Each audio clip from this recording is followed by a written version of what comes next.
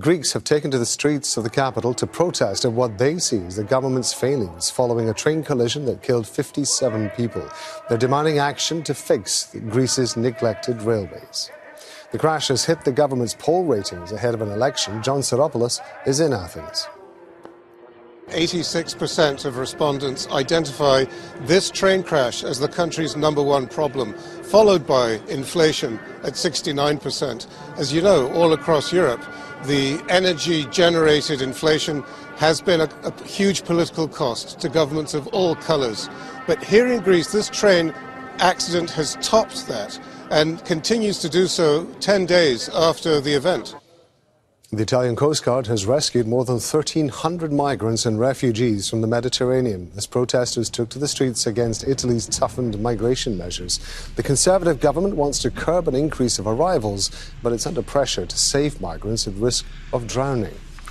The Israeli army says 3 Palestinian gunmen have been killed after they opened fire at soldiers in the occupied West Bank.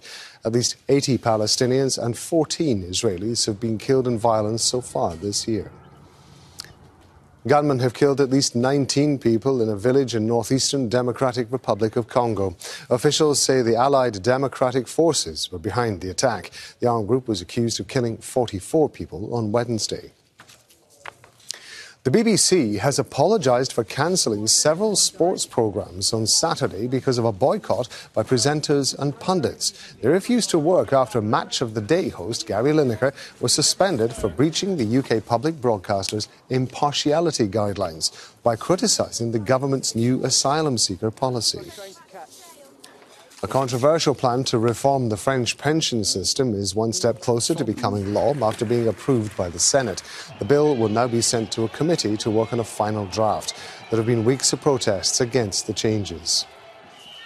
Extreme weather is wreaking havoc in California, with some parts of the state under meters of snow, while flooding in other areas has killed at least 2 people and forced thousands from their homes.